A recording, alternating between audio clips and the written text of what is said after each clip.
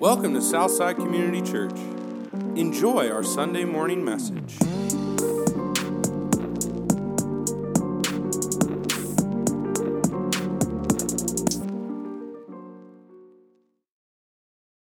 Thank you so much, Alex. It is really an honor for me to be here today, but because confession is good for the soul, I want to confess a little something. Ever since I met Alex Caseri 5 years ago, I've struggled with some envy, and it has to do with his hair. And if you saw Greg 5 years ago, I mean, it was a hair helmet. Like, it was fantastic. Every time we'd meet, we met weekly. I'd drive down here from Hartville, and we'd have a weekly meeting, and I think for the first 5 minutes of every meeting, I just stared at his hair. And I just had to check in then. Like, it was pretty fantastic because I'm minus some hair. So, yeah, and then I meet another Alex, Guitar Alex, has the same head of hair. So it's like, what's going on here at Southside besides hair? No, but in all seriousness, it's an honor to be here with you, specifically because I was a part of that TAP team. It's an honor to be here to see what God's done in a very short time. The TAP team was great in getting some direction, and then we got to come down here. Our church got to come down on a work day and participate with you all here at this building, and just seeing the blessings ever since then. It's just, we're excited for Southside. And you have a great pastor. Greg Grimwood loves you. He boasts about you. I keep telling you, you're supposed to boast in the cross, Greg, not your church. But I'm kidding. He loves you. He loves you. He just values every single one of you. And I'm really honored that he asked me to be here today. So thank you for that. True religion is what we're covering today. And before we get into the scripture, I want to just talk a little bit about brotherhood. It's hard to be a younger brother. I'm a younger brother, but I want you to think for a second about the younger brother in the parable of the two sons, or the lost son, or the prodigal son, whichever way you put it. The older brother in that parable, and I know you know that parable, he seemed to do everything right. The younger brother, he squandered that inheritance that he asked for from his dad. I'll skip to the end of that story, and you know the end of that story. You figure out they both have sin in their lives. Both of those boys had sin in their lives. The younger one, he was brazen about it, right? He just sinned. But then he's also the one that repented. The older brother, he was quieter about his sin, but it did come out. His sin came out. And in that story, the only unfortunate thing, we're not sure what his response was to the father's love. So I feel like we're left guessing how did he respond to his father's love? Like I said, I'm a younger brother. I grew up in the shadow of my big brother, 4 years older than me, started high school. You know, he had just left high school, and his nickname was Windy. That's what Caseri calls me, Windy. Well, when I came into school, I was Little Windy. Well, nobody likes to be little anything. It didn't help that he was a big football player and I was a soccer player, if you couldn't tell. So Little Windy times 2, and it was just, it took 4 years to kind of, process through that. My brother and I are very different, but we're also very much the same. Ask our wives. We're very much the same in many ways. But as I was approaching the end of high school, I wasn't Little Windy anymore. I was just Windy. And then I wasn't even Windy anymore, and I was actually, finally, David, or Dave. And it was just an identity thing for any of us. And if you're a younger sibling, you understand what I'm talking about. Imagine what it was like for James. We're going to be in the book of James. Imagine what it was like for James, the half-brother of Jesus. I'll say the Christ, the Son of the living God, growing up in the same household. Imagine what that was like. I can't. My brother was perfect enough to have to follow. But as I look at James, there's something about that we learn about him, that his blood relationship with Jesus, half-brother, it wasn't nearly as important to him as his spiritual relationship with Jesus. And we know that because we have the letter, we have the book of James. And you may have heard of James referred to as blue-collar faith. I don't know, there's some different titles, different subtitles that people give to the book of James because it's lower on theology, right? And it's really high on practice, like these are the things you should do. And I'll say for if you've been in the faith for any time at all, these are things you know, right? But they're hard to do. And I'm going to say they're hard to do for a long time. So that's what James speaks to for us. And Pastor Greg has walked you all through most of chapter 1 in this book. And this chapter introduced what are called some pastoral concerns, is what chapter 1 has done for us. And we're going to conclude that chapter today. And it's good to know that today's 2 verses, we're only covering 2 verses, James 1, 26 and 27. We'll get there in a moment. It's good to know that 21 through 25 that you went through last week it's a continual thought to today. What Dan Ackerman preached on last week, which I hope you heard that leads us into where we're at today. So if you want to have your Bibles open, I'll also have it on screen here, hopefully. Got it, which is great. James 1, we're going to just read 21 through 25 because that just reintroduces where we're at to be able to read the scripture today. So let's read. Therefore, verse 21, therefore get rid of all moral filth and evil that is so prevalent, and humbly accept the word planted in you, which can save you. Do not merely listen to the word and so deceive yourselves. Do what it says. Do what it says. Verse 23, anyone who listens to the word but does not do what it says is like someone who looks at his face in a mirror and after looking at himself goes away and immediately forgets what he looked like. But whoever looks intently into what? Into the perfect law that gives freedom and continues in it, not forgetting what they've heard, but actually doing it. Listen to how this verse ends. This leads us into today's scripture. They will be blessed in what they do. We are set up to read verses 26 and 27. And James grows increasingly practical. I have to use that word. I'm a practical person. I like practicality. I'm a very linear thinker. When things are abstract, I typically get lost. But the things that James does for us, they're practical and specific.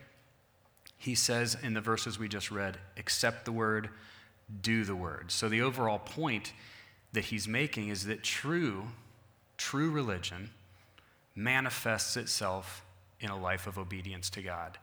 Once again, I know you know this. James knows that you know this, but yet we still struggle. And so today's 2 verses are a transition to actually what is really going to be expanded on in the next 4 chapters of the book of James. So thus far in the scripture, in short, if you believe, the scripture says you will do. If you say you believe, you really, really ought to do. You better do if you say you believe. If you say you believe, I believe you actually will do what the Word of God says. So James finishes off this chapter, this expression of concern, this pastoral concern, by mentioning 3 things. And I want to mention those 3 things, if we could put them on the screen here, before we even read the scripture. He mentions 3 specific ways that believers can accept and do the word. And the first one is control your tongue. Your words, they're important. The second one is display concern for the helpless. This has to do with our sins of omission, the things that we should do, but yet we do not do. And Scripture actually says those are sin for us. The third one is avoid worldliness. These are sins of commission, the things that we know we shouldn't do, but yet we still struggle with and we do. We're going to address that today. So all that to say, very long introduction, which we need, because it is the book of James, to marks of pure and faultless religion. So let me just read those 2 verses, and then we are really going to break them down. James chapter 1, verse 26 says, those who consider themselves religious and yet do not keep a tight rein on their tongues, deceive themselves, and their religion is worthless. Religion that God our Father accepts as pure and faultless is this: to look after orphans and widows in their distress, and to keep oneself from being polluted by the world. If you're a visitor here today, Pastor Greg asked me to speak to you all about sinful words, worthless religion, sins of omission, and sins of commission. Welcome to Southside Church. Thank you, Greg. I'll have words with you about this when you get home. I'm kidding. I actually listened to this entire sermon series while I was driving. Greg preaching and also Dan preaching last week. I had a really long drive, and I got to listen to every sermon. It really has built up to today, not for closure, but for excitement to expand on the teaching. And I'm going to say, not just to the 12 tribes of Israel. Every word in this letter relates to us. And so you will not get a finger pointing at you today without 3 pointing back at me personally, Dave Windham, that I have got to work on these things. And I need Jesus to help me with them because I have proven failure daily. So as we get into verse 26, let's go back just for a sec. And I want to just keep those verses. And honestly, y'all, we're going to just stay right here in these 2 verses. The word religion, I don't know what you think about the word religion. I'm sure we could have a long talk about it, but the words religious and religion, the Greek word of threskas and threskaia, they are really rare in the New Testament, that word religion. And its scarcity, okay, in the New Testament is probably due for the same reason that many Christians avoid them. I avoid that word religion. I don't know if you do. And we avoid the word religion a lot of times because it's really general, and it covers virtually any form of worship. I'd say even if it's pagan, right? There's pagan religions. There's Christian faiths and religions. There's other religions, world religions. There's cult religions. So many different things, and they often refer to something that has to do with an outward expression or a ceremony, and I'd say serving a God, any God. Little g God, not big G God. And so I think we all kind of shy away from that word religion. I actually cringe when someone asks me, are you religious? You know, what a loaded question. Am I religious? Well, I could be a religious golfer, right? But that's not going to get me any closer to my Creator, right? That's not going to get me to understand the sacred any better. My answer is typically, not really.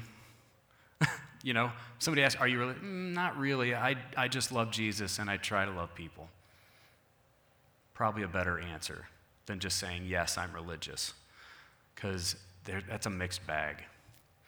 A pastor that I respect, Dr. J. Vernon McGee, said, Christianity is not a religion at all, it is a person. Christianity is not a religious at all, it is a person, and that person is Christ. You have him or you don't have him. Well, that'll preach, right? This test of true religion, talking about our tongue, touches on actually a very important theme of the Old Testament and even of Jewish literature, if you look it up, about keeping a tight rein on our tongue. And when Greg gets back here and he gets into chapter 3, you're going to see a dissertation, okay, on bridling this wild beast that we call the tongue. But I'm saving that for him, so he'll cover that with you. Failure to control our speech, James actually says, he asserts here, that we are deceiving ourselves about true religion. That's very important. We're deceiving ourselves. And just like last week, Dan mentioned something similar, a similar type of deception in verse 22 that y'all covered, about being doers, not just hearers. That kind of religion is worthless. If we're just hearers and we're not doers, that's a worthless religion. And today he's talking about our speech.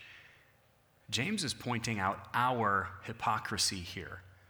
Us. He's pointing that out to us. And by using that term worthless, okay, and if you look at that word worthless, it doesn't mean it's worth less. It's not worth anything at all. It's useless. And this Greek word that he uses to describe it here, it's mataios. I'm sure I'm butchering how to pronounce that. But this word is typically used in Scripture to describe the sin of idolatry, okay, as vain and meaningless. So James is comparing here our misspoken words that don't match our faith with worshiping pieces of wood. Ouch. Thank you, James. Talk about conviction. Just in verse 26 alone. The tongue. And if you know the scriptures, and please allow me to read just a couple here, but have you ever noticed that there are no natural barriers to our ears, right? We have no natural barrier to our ears. The ear canal is wide open, but we have two cages for our tongue. We have our lips and we have our teeth. Isn't God good? He is so good. Listen to how David says this in Psalm 141. He said, he understands this. If anybody understands this, it's the psalmist. Set a guard, O Lord, over my mouth. Keep watch over the door of my lips. That sounds like this David. I should pray that. Proverbs, of course, you know this. Proverbs has a ton to say about this. 12:18. There is one whose rash words are like sword thrusts, but the tongue of the wise brings healing. 18:21 says, death and life are in the power of the tongue, and those who love it will eat its fruit. Death and life. The last one in Proverbs 21:23 says, whoever keeps his mouth and his tongue keeps himself out of trouble. Was there ever a truer statement? Let me say that one more time. Whoever keeps his mouth and his tongue keeps himself out of trouble. What's it saying? Whoever keeps his mouth shut does not get into trouble. Yeah, but I'm an extrovert. I talk all the time. Don't I, Alex? I just don't shut up sometimes. Well, you also know that scripture. Some of you are thinking it. Where words are many, sin abounds. That's a problem. You also had one, James 1:19, you had this already. It says, know this, my beloved brothers, let every person be quick to hear, slow to speak, and slow to anger. We have earplugs that protect us from what goes in, right? And we have muffs if we're, at the shooting range. We have earplugs if we're mowing. But how do we protect or prevent the words that are coming out of our mouths? Have you ever heard the term put a sock in it? Yeah? Okay, the older people have heard that. Put a sock in it. If your fellow brother or sister ever says to you, hey, you need to put a sock into it, or you need to put a sock in it, that's actually high-level discipleship. That's almost doctoral level discipleship. Put a sock in it. Got it. Good word. I jest, but I don't, because I think with you all here, knowing what you've been raised in for the last 5 years, you know something. You know that it's actually our heart that's the issue, right? You guys know that. It's really not our tongues at all. The tongue is where it's given birth. But the issue is our heart. Jesus said this in Luke 6. You all for sure know the end of this verse, but let me read the whole verse. Jesus said, Luke 6:45, he said, the good person out of the good treasure of his heart produces good.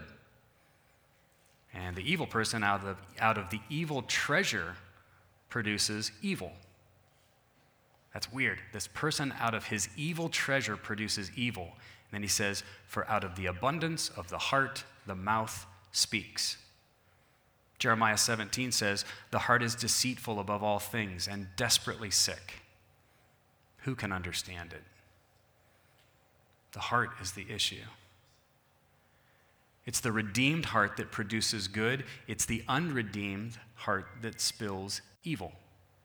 These verses are very clear about that. It's the tongue that can actually, I put it here in my notes, it's the tongue that can give flight to blessings, and it's the tongue that can hurl curses, right? It comes from either a God-given good or it comes from a man-centered wickedness. It's A or B. That's why I love James. It's A or B. Church, if our hearts are not filled and empowered by the Holy Spirit, our words will not match the good things that we do with our hands. It just won't. Once again, revealing the hypocrisy of man. It just points out how hypocritical we are. Our words and our doing need to match. And I want to say, God, help us. Please, I'm actually serious. God, help us to have our words match our actions. This is one verse. One verse. But remember, we have 3 points to cover. Which leads us back to the scripture, and I'll read verse 27 again, because it's been a minute. It'll cover the second and third marks of true religion. Religion that God our Father accepts as pure and faultless is this: to look after orphans and widow in their distress, and to keep oneself from being polluted by the world.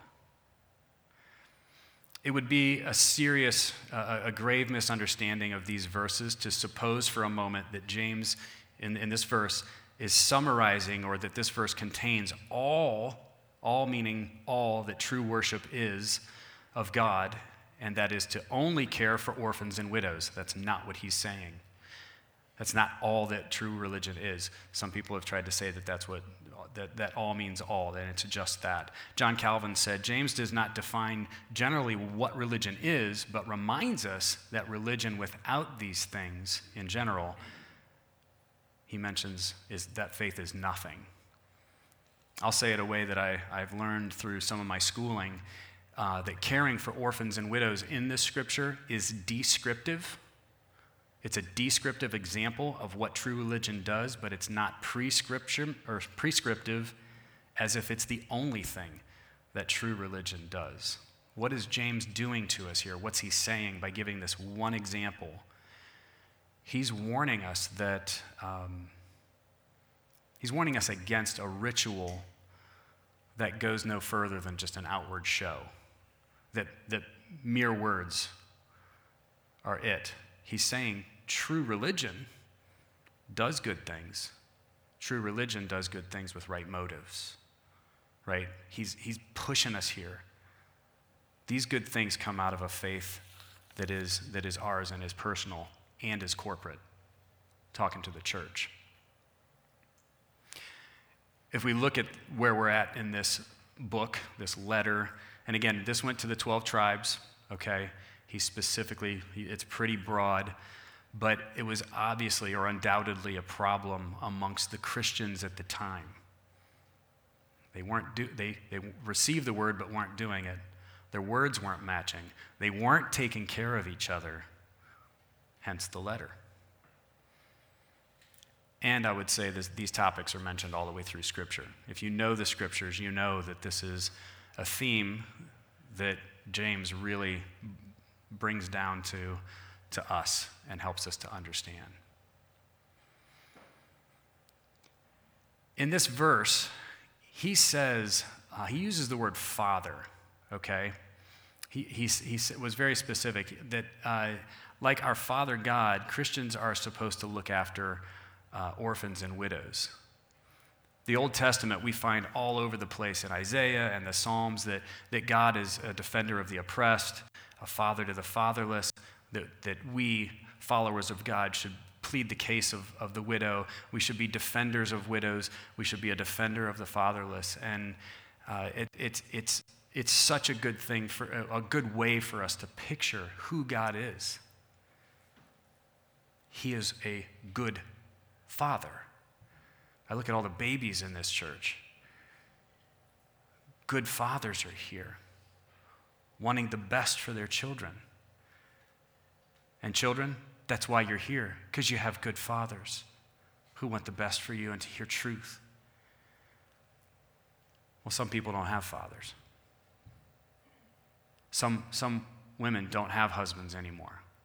How does this body care for them? That's something to address. That's what James is addressing. So the test of pure religion is the degree to which we, the church, aid the helpless in our world. And that's whether there's, and that's why I'm being very specific today, it isn't just widows and orphans. It could be immigrants trying to adjust to a new life. It could be the impoverished. It could be the disabled. It could be the homeless. Who are the helpless, the hopeless among you? Well, that's for you to discover or pay attention to. You probably have discovered. Have you paid attention to? That's the call. I'll say it. James is pushing us, right? When you read this, it's a pretty soft push, but it's a push. Speaking of this pure and faultless religion, again, J. Vernon McGee said, I feel today that there is a grave danger of the fact that we have a religion of the sanctuary. We do not have one of the street. He's talking about tenderness, kindness, helpfulness. James, in this letter, is simply calling us out on our sins of omission. Understand that. We're omitting this pure thing. He's mentioning the good that we don't do, and that's where I'll leave you with that. What is the good that you don't do? Talk to each other about that. As a church, as a family, talk to each other about that. The third mark of true religion is more general than the other two. It's kind of interesting how general he goes here, but I think I know why he does it, because he blows it up in the rest of the book. The third mark of true religion is also less concrete. He says to keep oneself from being polluted by the world. So take care of widows and orphans, and keep yourself from being polluted in the world. Okay, that's hard. There's a lot of pollution in the world, and we're in the middle of it. We are undoubtedly in the world. You didn't have me here today to tell you that. But the question is, you are here and in it, but are you of it? You're in this world, but are you of it? That's what he's pushing us here. We need to understand as Christians that in the kingdom of God, the war has already been won. The war was won on the cross. Amen? The war's been won. But these battles and skirmishes that we are playing out now is to bring as many people over to the winning side, because we all know the end. God wins because he's already won. How many people are we going to have on our team? Sin is currently all the way around us, everywhere. Sin is around us. We're in it, but are we of it? That's what James is pushing us towards. He talks about not being polluted by the world because he doesn't want to give the impression that religion that is pleasing to God consists simply of outward acts or social action. He's like, it isn't just about the good that you do, taking care of those sins of omission. It's also about the things that you do that are not of God. So that term, the world, is common in the Bible about speaking about the sin that's just surrounds all of us. It is this system of an order that is contrary to the heavenly order. It doesn't take long to discover what that is all around us. So I put it this way in my notes: Christians have come out of their separation from God by accepting the reconciling of work of God in Christ. That's coming to salvation. That's coming to faith. As you come into faith, as you trust and put your faith in God for your life here and your life eternal, we must also constantly work to distance ourselves from the way of life that surrounds us on every side. I'm going to say it again, from the way of life that surrounds us on every side. But we have a catch-22, but yet we also need to be engaged with the people that are in that way of life. Otherwise, we have no effect on the world. Does that make sense? We got to stay engaged but unengaged at the same time. Whew. Wow. Thanks, James. It's not easy. This isn't easy stuff. Or to remain faultless. Other scripture says, be perfect as your heavenly Father is perfect. Okay.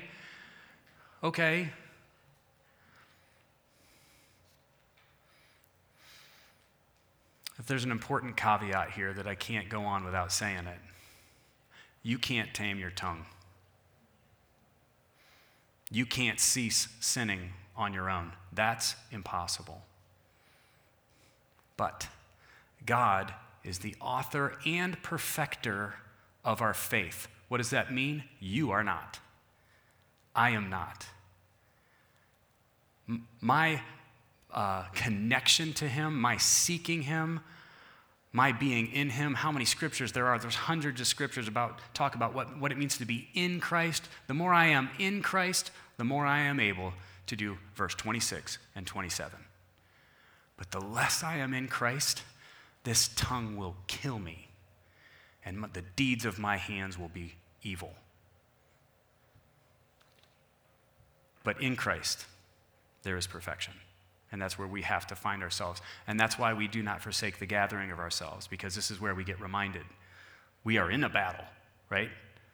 Let's fight. Let's together in Christ and do this. I'll close with a verse. You all know what a hyperbole is? The students do. I know from English class, you guys know what a hyperbole is. It's an obvious or a gross exaggeration, okay? The dictionary says, an extravagant statement or assertion not intended to be understood literally. But Jesus used these, and they were awesome. In Matthew 5:29-30, he said, if your eye causes you to stumble, gouge it out and throw it away. It's better for you to lose one part of your body than for your whole body to be thrown into hell. And if your right hand causes you to stumble, cut it off and throw it away. It's better for you to lose one part of your body than for your whole body to go into hell. That's hyperbole, people. Notice he didn't say anything about the tongue. I find that curious. Maybe he should have. Say he did. Say he did. We've already covered this, though, but I'll ask the question. Would cutting out my tongue fix the root problem of my sin? Nope. These two verses at the end of James 1, they declare, they shout our need for God. I need Jesus every day. Every day. Don't we? Every day. So, to be practical, which James is, do you know what's more practical than considering cutting off your hand or plucking out your eye or cutting off your tongue? There's three things. I'll restate the points that we have for today.